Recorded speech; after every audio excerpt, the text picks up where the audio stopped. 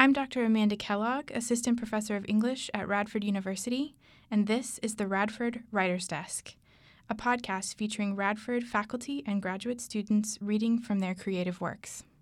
Hi, my name is Jessie Kirby. I'm a graduate research fellow here at Radford University. My passion for creative writing has channeled into poetry this semester because I've had the opportunity to take my first poetry class. I've loved it, and I wanted to share a piece with everyone. This poem is a response to an interpretation of The Taming of the Shrew by William Shakespeare. This poem is titled Taming a Wild Kate. The epigraph is from The Taming of the Shrew. Fear not, sweet wench, they shall not touch thee, Kate. I'll buckler thee against 1,000,000. The ringmaster flicks his whip with precision born from years of practice at taming wild things for the hungry audience surrounding his ring. They're all in stands. There are no private boxes, no reserved seats, no VIP guests. Stage lights flash as the lioness roars. The tamer is clad in his showman's costume, the lioness wrapped in fury. Another whip snap and she snarls. Snarling, a deceptive concept. The term may solicit imagery of a vicious beast, showing its teeth, attesting its ferocity. Yet a predator would never snarl at its prey. It's pointless. Snarling is for other predators, a warning. Don't touch me, or I'm not responsible for any injury you may sustain, though I inflict it. The tamer reveals his own teeth in a grin as he cracks the whip again at the cat. No more threatening to him than a teeny shrew. The audience grins in turn. What a fantastic show. Petticoats to miniskirts, the scene repeats. A sovereign man, a cursed woman. Behind the stage features the same acts, but without the pretense of entertainment. The tamer snaps his whip again at the beast, kissing her forehead with a red smear.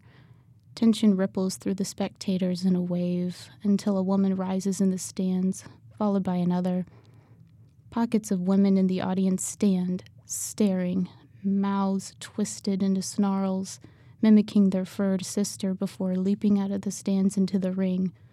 1,000,000 feet melt into paws as miles of skin extend into golden fur. A fully formed pride now bristles in the circle and turns upon the ringmaster, growling, fangs sharp, claws extended. He snaps the whip again, and the second act begins. I was inspired to create this poem as an emotional response to first reading the play.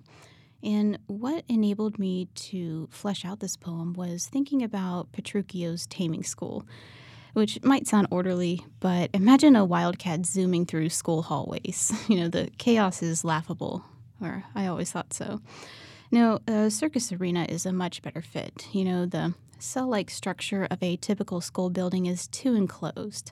The arena has bleachers all the way around and seats for the audience. And the audience is especially crucial for a performance to succeed.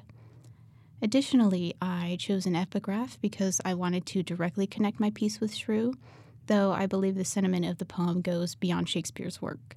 More specifically, I chose these lines, the I'll buckler thee against 1,000,000, because they're from the wedding scene of the play, Act 3, Scene 2, and that's one of the more fascinating scenes to me.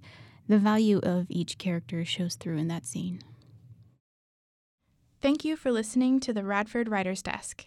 For more information about our programs, our faculty, and our many opportunities for students interested in creative writing and graduate scholarship, please visit our website, www.radford.edu/English.